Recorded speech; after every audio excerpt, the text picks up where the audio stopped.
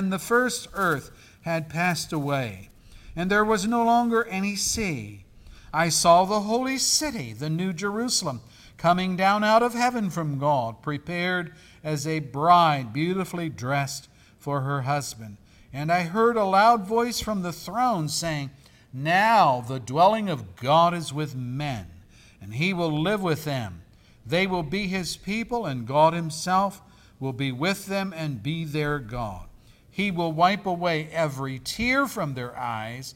There will be no more death, or mourning, or crying, or pain. For the old order of things has passed away. He who was seated on the throne said, I'm making everything new. And then he said to John, Write this down, for these words are trustworthy and true. Revelation 21, the last chapter of the Bible, verses 1 through 5. But that is there and then, not here and now. See, it's the promise, but it's not here yet. What we have now is what we were left with when Adam and Eve sinned and God cursed the earth. Immediately after the curse of God upon Adam and Eve, they were expelled from Eden and barred from eating of the tree of life, lest they live forever in a sinful and unrepentant state. Yet even as it took many years, the curse of death was halted or inhibited in some ways until it reached its full potential. And that is why we read in the Scripture about our early ancestors who lived such astronomically long lifespans. Let me read some of them for you. Altogether, Adam lived 930 years and then he died. Genesis 5, verse 5. Altogether, Seth, that would be the third son of Adam and Eve. Altogether, Seth lived 912 years and then he died. Genesis 5, verse 8. Again, altogether, Noah lived 950 years and then he died. Genesis 9:29. Again, altogether, Methuselah lived 969 years, and then he died. Genesis 5, verse 27. Now, these extraordinary lifespans, which almost reached a millennium of time, think about that, they came from God, who in so doing warded off the full consequence of the curse of death and allowed time for the human race to procreate and to expand. But eventually, death catches up with us. Just this week, Neil Armstrong, the first man to walk on the moon, died at the age of 82. On the other side of the spectrum, Phyllis Diller, the comedian, died at age 95 of what they said was old age. And for our generation, 95, that's true, right? I mean, that's old age. I remember talking to my great-grandfather who died in his 90s, and I rejoiced and enjoyed his stories of the past, of all the changes that he had witnessed in his life. Granddad talked about the fact that he was around when they invented the radio, when they invented the automobile, when they invented electricity, and so on and so on. And I was thinking of that this week, and I thought, what changes might Adam or Noah or Methuselah have seen after living for more than 9 centuries? Whoa. The entire Roman Empire only lasted 1,011 years. So they almost lasted a full millennium.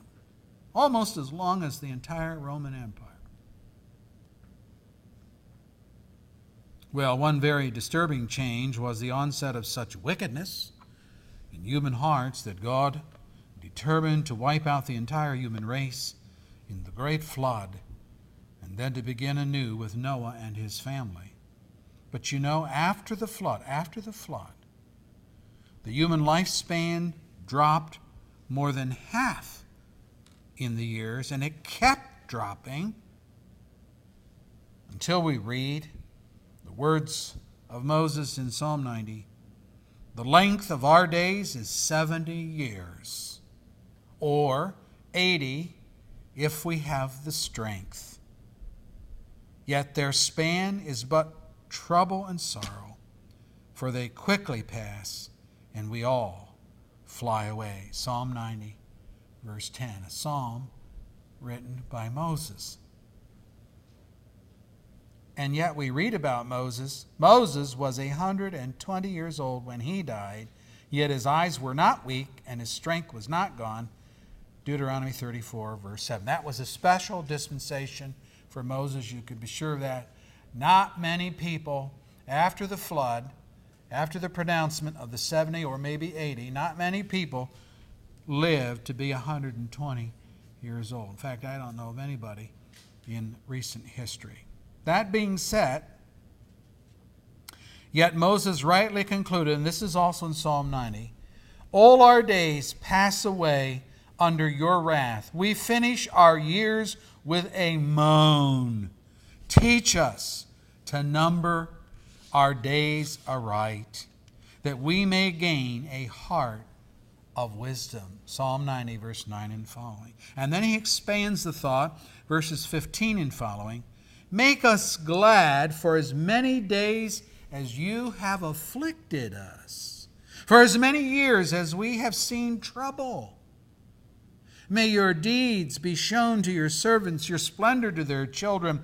May the favor of the Lord our God rest upon us. Establish the work of our hands for us. Now, in all of this, Moses is exhorting us to thank God for life itself. Just be thankful. Thank God for life, yes. Thank God for the work we have been able to accomplish, yes. And even if there have been days of affliction and years of trouble, and we finish our years with a moan, be thankful. And he says in verse 14 that we may sing for joy and be glad all our days. All our days. Life is precious, folks. That's why we are pro-life when it comes to the abortion issue.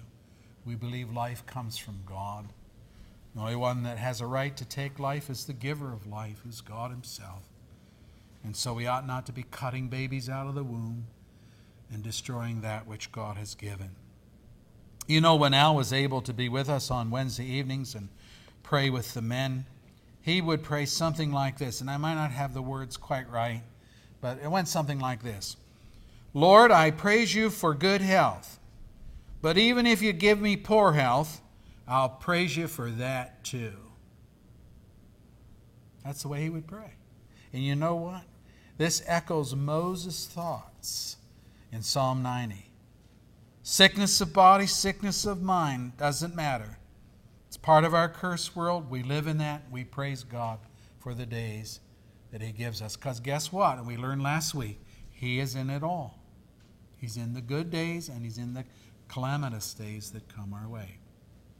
Now, secondly, and this is extremely important, God intervenes in our sicknesses to bring healing and restoration.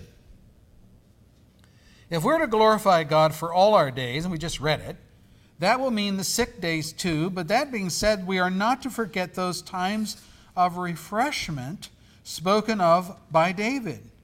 Praise the Lord, O my soul. He's talking to himself. Praise the Lord, O my soul. All my inmost being, praise his holy name. Praise the Lord, O my soul, and forget not all of his benefits, who forgives all of your sins and heals all your diseases, who redeems your life from the pit and crowns you with love and compassion, who satisfies your desires with good things so that your youth is renewed like the eagles. Psalm 103, the first 5 verses. There isn't a person here this morning who has not experienced some form of severe illness over which God, in his mercy, has intervened to bring about healing. Every one of us have gone through that. Now, we might think it strange that God cursed humanity with pain and illness because of sin, and then He steps in to alleviate the pain and heal the diseases that plague us. Doesn't that seem strange to you? I mean, it's like did he change his mind? Well, I'll curse the earth, and part of the curse is going to be sickness and illness and so forth. But then I'm going to step in and heal people. Well, it's not strange when we understand this to be part of salvation, part of the work of Christ in redemption. Not just redeeming our souls, but redeeming our bodies. And Paul talks about our bodies are waiting for the final redemption. In Romans chapter 8, he talks about that when Christ will return, resurrection will take place, and so on. But in the meantime, God is working through his salvation, forgiveness of sins, and healing of the body. Sickness is associated with sin. Now, it might be your personal sin, or it might be sin in general. There would be, let's think about this, there would be no illness if it were not for sin. None. This is why so many scriptures make the connection between sin and sickness. I'm going to read some for you. Listen to David's agony when he sinned with Bathsheba. Now, he did do that, right? He sinned with Bathsheba. But there were some consequences. Here's what he says. Blessed is the man whose sin the Lord does not count against him, and in whose spirit is no deceit. When I kept silent, that is, he wouldn't confess his sin. He wouldn't admit it. So that's what he's talking about. When I kept silent, what happened? My bones wasted away through my groaning all day long. For day and night your hand was heavy upon me. My strength was sapped as in the heat of summer. So what's he saying? As long as I kept quiet, God says, all right. Put his heavy hand upon him. He got sick. His strength is sapped. And then he tells what happened. Then I acknowledged my sin to you, and I did not cover up my iniquity. I said, I will confess my transgressions to the Lord, and you forgave the guilt of my sin. Psalm 32, verses 2 through 5. So you see, his misery was not just mental. It was physical, and he recognized it to be connected with his sin with Bathsheba. He writes again in Psalm 38. Here's what it says. A psalm of David, a petition. A petition. And then he states it. O Lord, do not rebuke me in your anger or discipline me in your wrath. For your arrows have pierced me, and your hand has come down upon me. So now he's in trouble again, right? Because of your wrath, there is no health in my body. My bones have no soundness because of, here it is, my sin. So he's connecting the two again. He goes on. My guilt has overwhelmed me like a burden too heavy to bear. My wounds fester. They are loathsome because of my sinful folly. I am bowed down. I am brought very low. All day long I go about mourning. My back is filled with searing pain. There's no health in my body. I am feeble, utterly crushed. I groan in anguish of heart.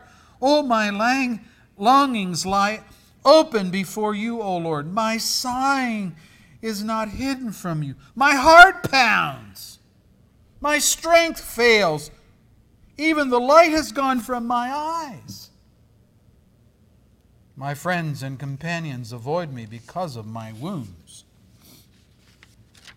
My neighbors stay away from me. I'm like a deaf man who cannot hear, like a mute who cannot open his mouth. I have become like a man who does not hear, whose mouth can offer no reply. I wait for you, O Lord. You will answer, O Lord. my God. Psalm 38, the first 15 verses. Now, he is very, very ill when he writes this psalm. He is so sick that none of his faculties seem to be working right. His heart, his ears, his eyes, his speech. And he says it's because of my sinful folly. And his friends don't want to be around him. Because, boy, he looks bad. He doesn't look like he's going to make it. In Psalm 41, which was our meditation reading this morning, David talks about his enemies gloating, gloating over his illness, saying, "Blessed is he who has regard for the weak. The Lord delivers him in times of trouble. The Lord will protect him and preserve his life. He will bless him in the land and not surrender him to the desire of his foes. The Lord will sustain him on his sick bed and restore him from his bed of illness. I said, O Lord, have mercy on me, heal me, for I have sinned against you." There's the connection again. Psalm 41, verse 1 through 4. Now all of this, brethren, from Israel's most godly king, yet he willingly and without equivocation links his times of illness with sin in his life, sinful folly. When we come to the new covenant, we again see the connection that God makes between sickness and sin. This became an issue one day when a group of men brought their sick friend to be healed by Christ. But the crowd surrounding the house where Jesus was so dense that they couldn't get into the house. And so what did they do? They, not to be undone, proceeded to the flat roof above, removed the tiles, and lowered their friend on a litter in front of Jesus' feet. And we read, when Jesus saw their faith, he said to the paralytic, "Son, your sins are forgiven." What?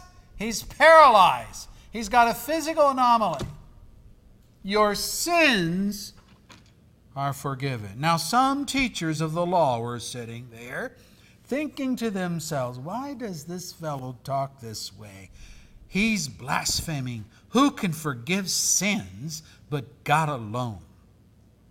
Immediately, Jesus knew in his spirit that this was what they were thinking in their hearts, and he said to them, "Why are you thinking these things? Which is easier, to say to the paralytic, 'Your sins are forgiven,' or to say, 'Get up, take up your mat, and walk'? But, that you may know that the Son of Man has authority on earth to forgive sins."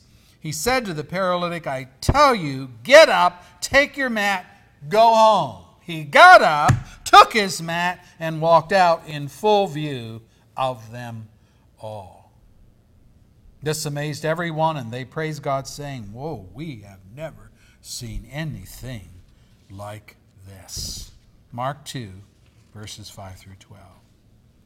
Now the lesson here from Jesus to the Pharisees and teachers was that there was a connection between this man's paralysis and sin. In this case.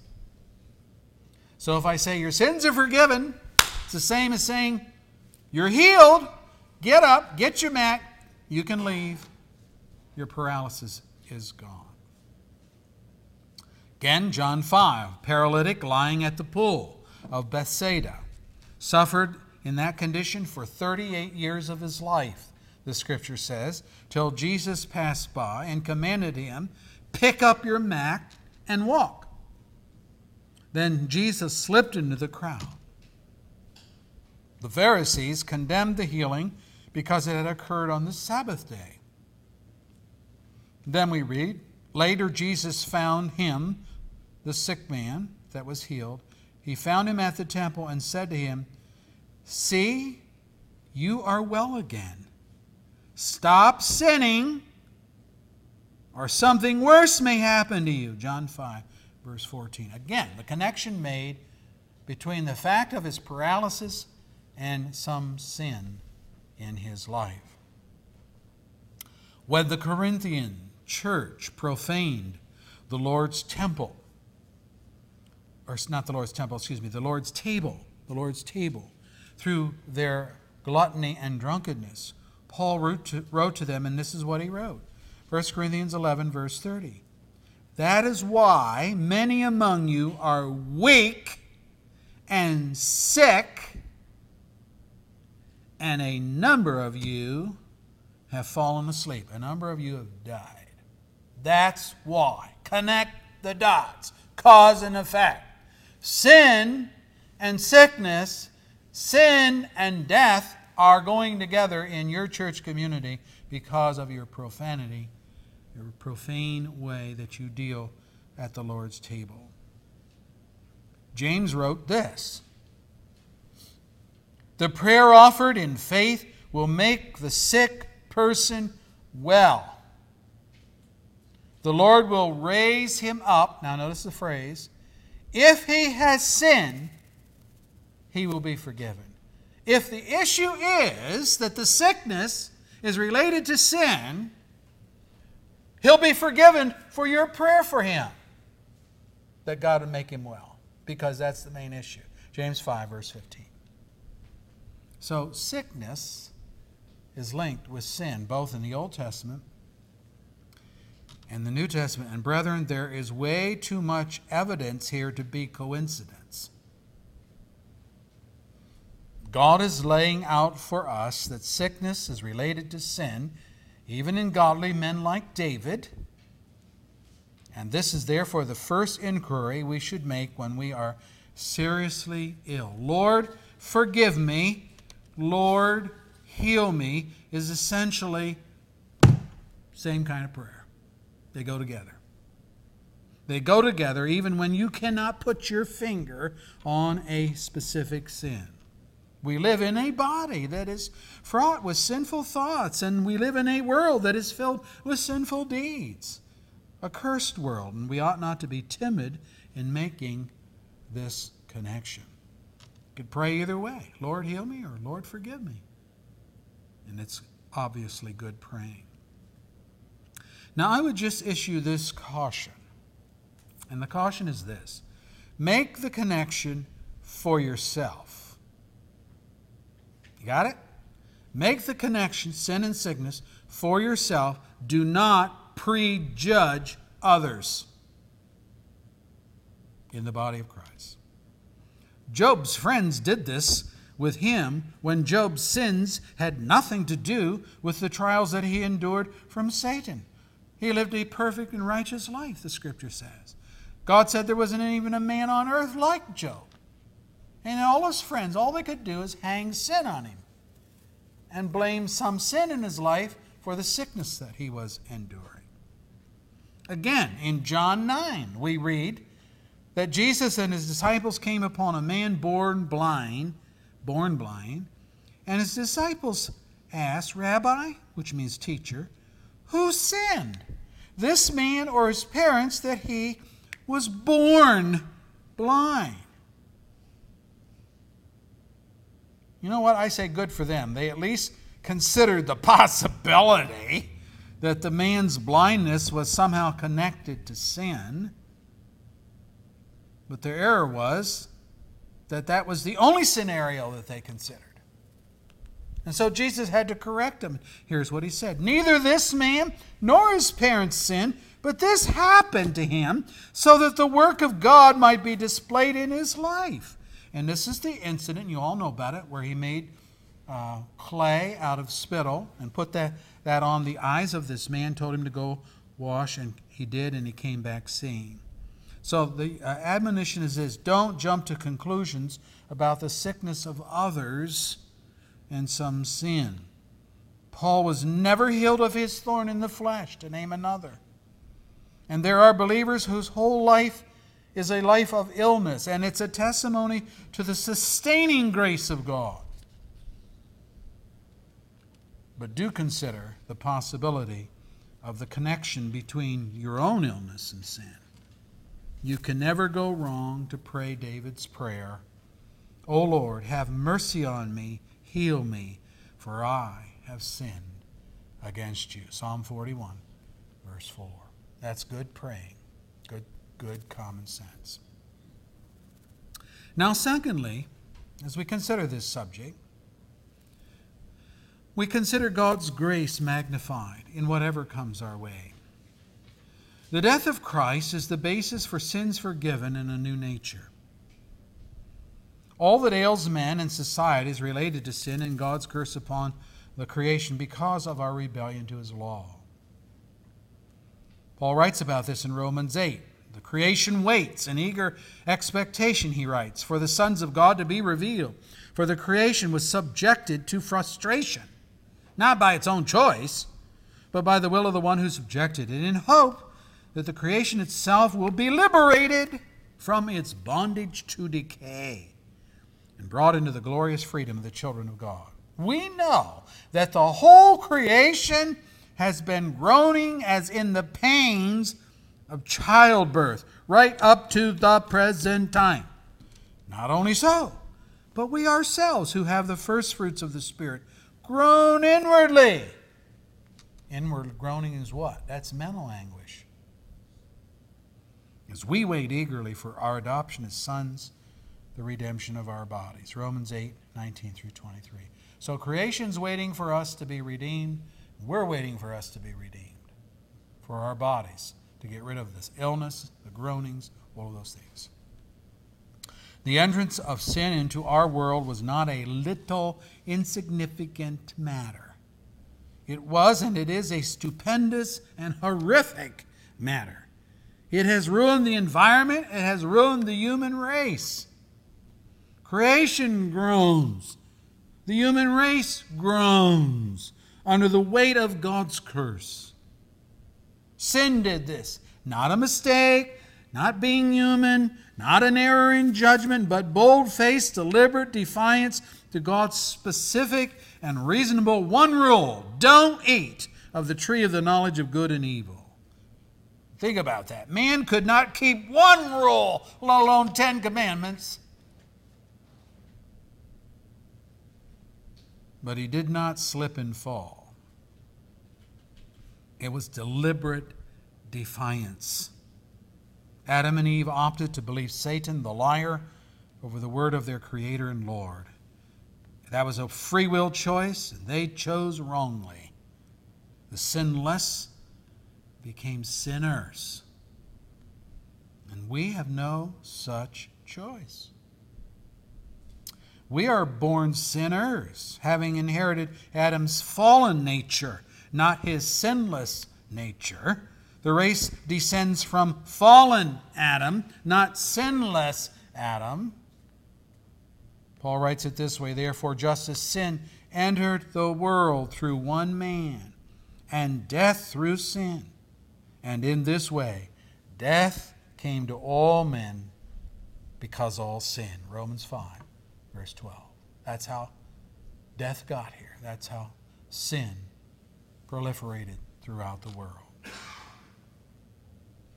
Now, no one can live beyond or independent of what they are by nature. Since our nature is fallen, our thoughts, our behavior are also fallen. This is why we cannot save ourselves through some kind of human endeavor. Paul writes it this way: those who live according to the sinful nature have their minds set on what that nature desires. Well, of course. Think about this. We think and act based on the bent of our particular nature. So if it's a sinful nature, we think sinfully, we act sinfully. He goes on. The mind of sinful man is death. The sinful mind is hostile to God. It does not submit to God's law, nor can it do so. Romans 8, verse 5 and following. Oh, if it can't do so, then somehow then we have to get a new nature and a new way of thinking. How's that possible? Well, first and foremost, we have to be forgiven of our sin. How can sin be forgiven? The answer that most people would give is, well, turn from evil and do good. Really? Have you thought about that? How does a sinner by nature turn from evil? Isn't evil part of who he is? How does a sinner by nature change his thinking and his behavior so that it can be labeled as good?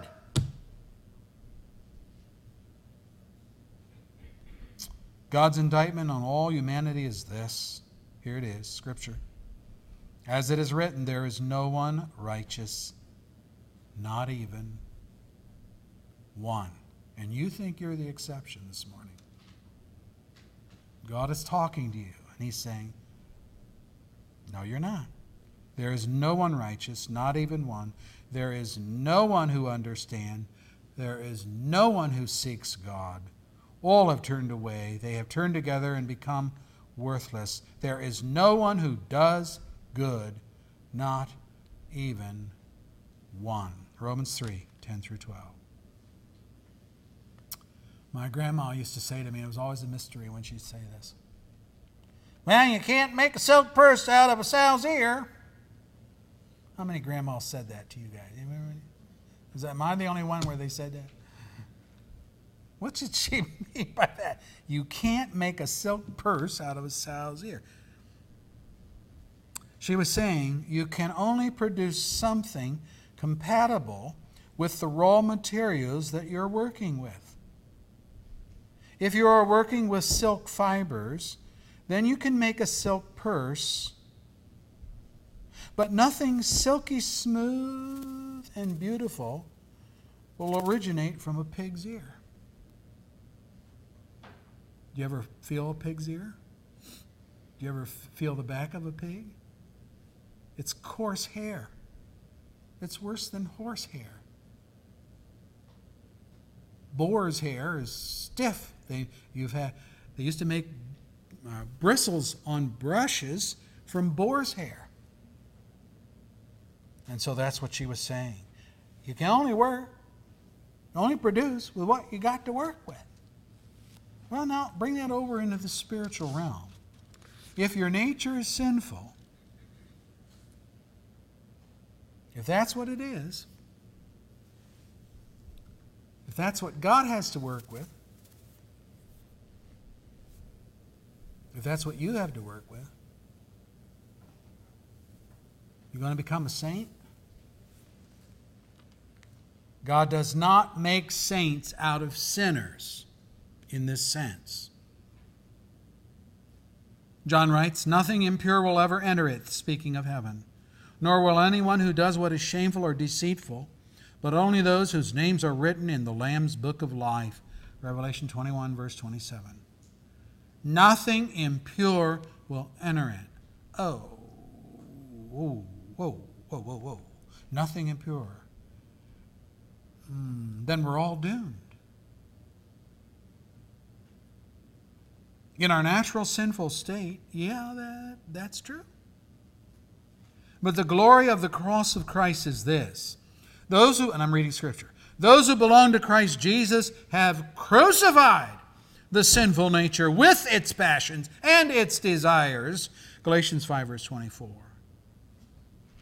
And if the sinful nature has been crucified, how then do I live? Paul answers, I have been crucified with Christ, and I no longer live, but Christ lives in me. The life I live in the body, I live by faith in the Son of God who loved me and gave himself for me. Galatians 2, verse 20. Now, this is not a saint made from a sinner, but as Paul states, therefore, if anyone is in Christ, he is a new creation. There it is. The old has gone, the new has come. 2 Corinthians 5, verse 17. The cross of Jesus Christ has made that possible.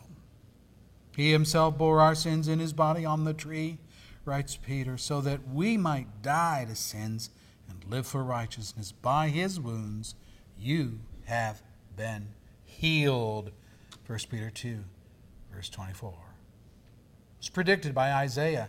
He poured out his life unto death, and he was numbered with the transgressors. for he bore the sins of many and made intercession for the transgressors. Isaiah 53, verse 12. The sin of many, not all, but many. And it is grace that writes your name in the Lamb's book of life, not your supposed good works. God, through the cross works, makes new creatures, brand new. It's not reformation of sinners into saints. It's the crucifixion of sinners and establishment of something brand new in the Holy Spirit.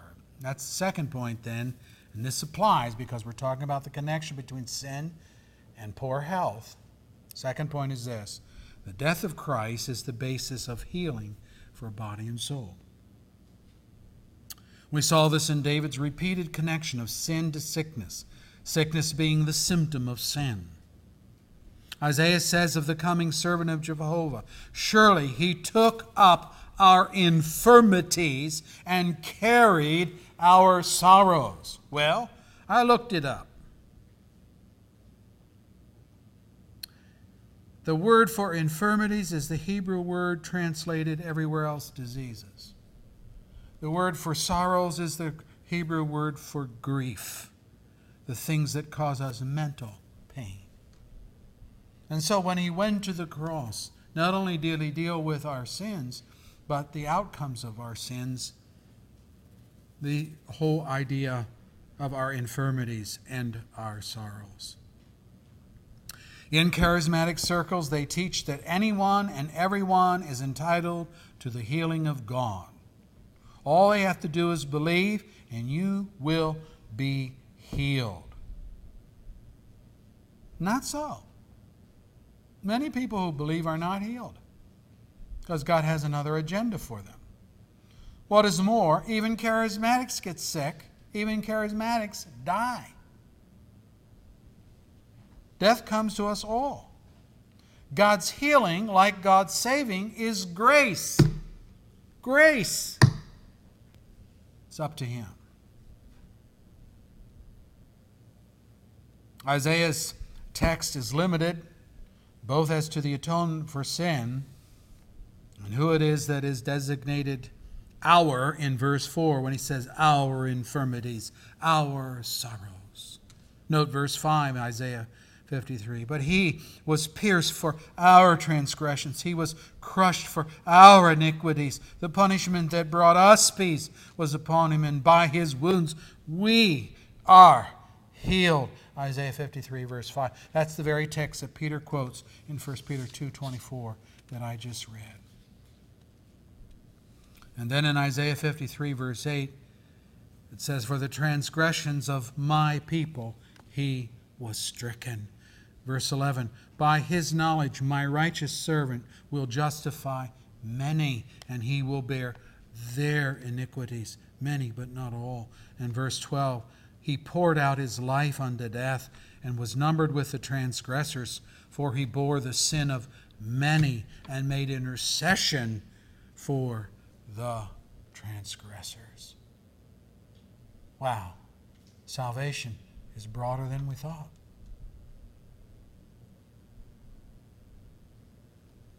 Now, none of this precludes the use of medicine. None of this precludes the use of surgeries if you need surgery and the like to address various ailments. But it does indicate that Jesus died not only to atone for sin, but to remedy the consequences of sin, of which disease and physical impairment are part. If he so chooses, you may not demand of God anything beyond his grace. That's why we pray for the sick, isn't it? Why would we do that? Why do we pray for the sick? Why don't we just say, well, you really... And sometimes we do this. You need to go see your doctor. Sometimes we say that. But I think as Christians, we pretty well have the connection. Somebody's sick, we're going to pray for them. Why do we do that? Because God is the Savior of the body as well as of the soul. This is why our faith should not simply be in medicine or in medical procedures, but in God. We read, "Praise the Lord, O my soul," says David. "Forget not all his benefits, who forgives all your sins." Wonderful. And what? Heals all your diseases. That's part of the benefit of having God as Savior. Psalm 103, verse 2 and 3. How many times have you heard of a surgical procedure that was expertly performed, but the patient still died? Why did they die? Didn't they cut out the cancer? Did they cut out the tumor? Did they cut out the malignant growth? It's because it's the Lord that heals the body, or not, as the case may be. It happens all the time. Healing of the body is God's work, and it's a promised blessing of the redeemed. Now maybe, just maybe, let me just preach a little personal here. Maybe we ought not always be so heavily dependent on chemical medicines. Take to heart God's gifts in creation. Ezekiel 47, verse 12, talks about the leaves of the trees being, I'm reading Scripture, for healing. For healing. Do you really think that God wants your health, and He planned that your health would be utterly dependent upon chemicals mixed in a laboratory that you will then ingest? I work with a lot of seniors, bless their hearts. One of the things that we find with seniors is that they go to multiple doctors. They didn't get an answer here, so they go to this guy over here and so forth. And before long, they're taking 15 to 20 different medicines a day. And they wonder why they're having physical problems and neurological problems. And those are all chemicals that they're taking. We need to think about some of these things. God is the one who forgives our sins and heals our body. Now, I'm not anti-medicine. If you need an antibiotic, get it. If you need a surgery, get it. I'm just saying we need to think things through in terms of some of our modern day pushes from certain industries. Better yet is this combination of Jesus' ministry. We have it in our text. Jesus went throughout Galilee, teaching in their synagogues. Now notice, preaching the good news of the kingdom. That's remedies for sin. And healing every disease and sickness among the people. Remedy for body. He goes on. News about him spread all over Syria, and people brought to him all who were ill with various diseases, those suffering severe pain, the demon-possessed, those having seizures, the paralyzed, and he healed them. Matthew 4, 23 and 24. Are you sick of sin this morning? Are you sick in body? Jesus' grace is the answer to both. To both. Let us remember that. And whatever our sin now and whatever our sickness now, it's all destined to end. There is a day coming when we'll no longer sin and no longer be sick. We'll be in a new heaven and a new earth, and we'll have a new body to enjoy it all. Will you be part of that heavenly host? You can be through faith in Christ and repentance of your sins. Lord, bless and honor your word this morning. Teach us that there is a cure for the hurt of illness. It's the Lord Jesus Christ. Wonder of wonders is his cross work. Not only does he deliver us from the consequences from our sin, but the consequences from our sin as well. He forgives us, but he also heals us. And as I said earlier, everybody here this morning probably has their story of how you intervened and brought about tremendous healing. We know it was you. No doubt about it. Because the medicines we took didn't help us. But the prayers of God's people did. Lord, teach us to rely upon you more in these whole areas. Teach us to value our body as the temple of the Holy Spirit, which Paul says it is. So what we do with the body, what we do to it, what we put in it, is all very, very important. Honor and glorify yourself. The creator of the earth, the creator of our bodies, creator of our souls, has devised the remedy for both. Thank you, dear Christ, for your cross and the work of the cross. Thank you for dying for the sins of your people. Thank you for healing our sick bodies when we pray. You get the glory. Help us to love those that are sick and those that are hurting by their sin. And Lord, may we point them to the only answer, who is Jesus Christ the Lord, in whose name we pray with thanksgiving. Amen.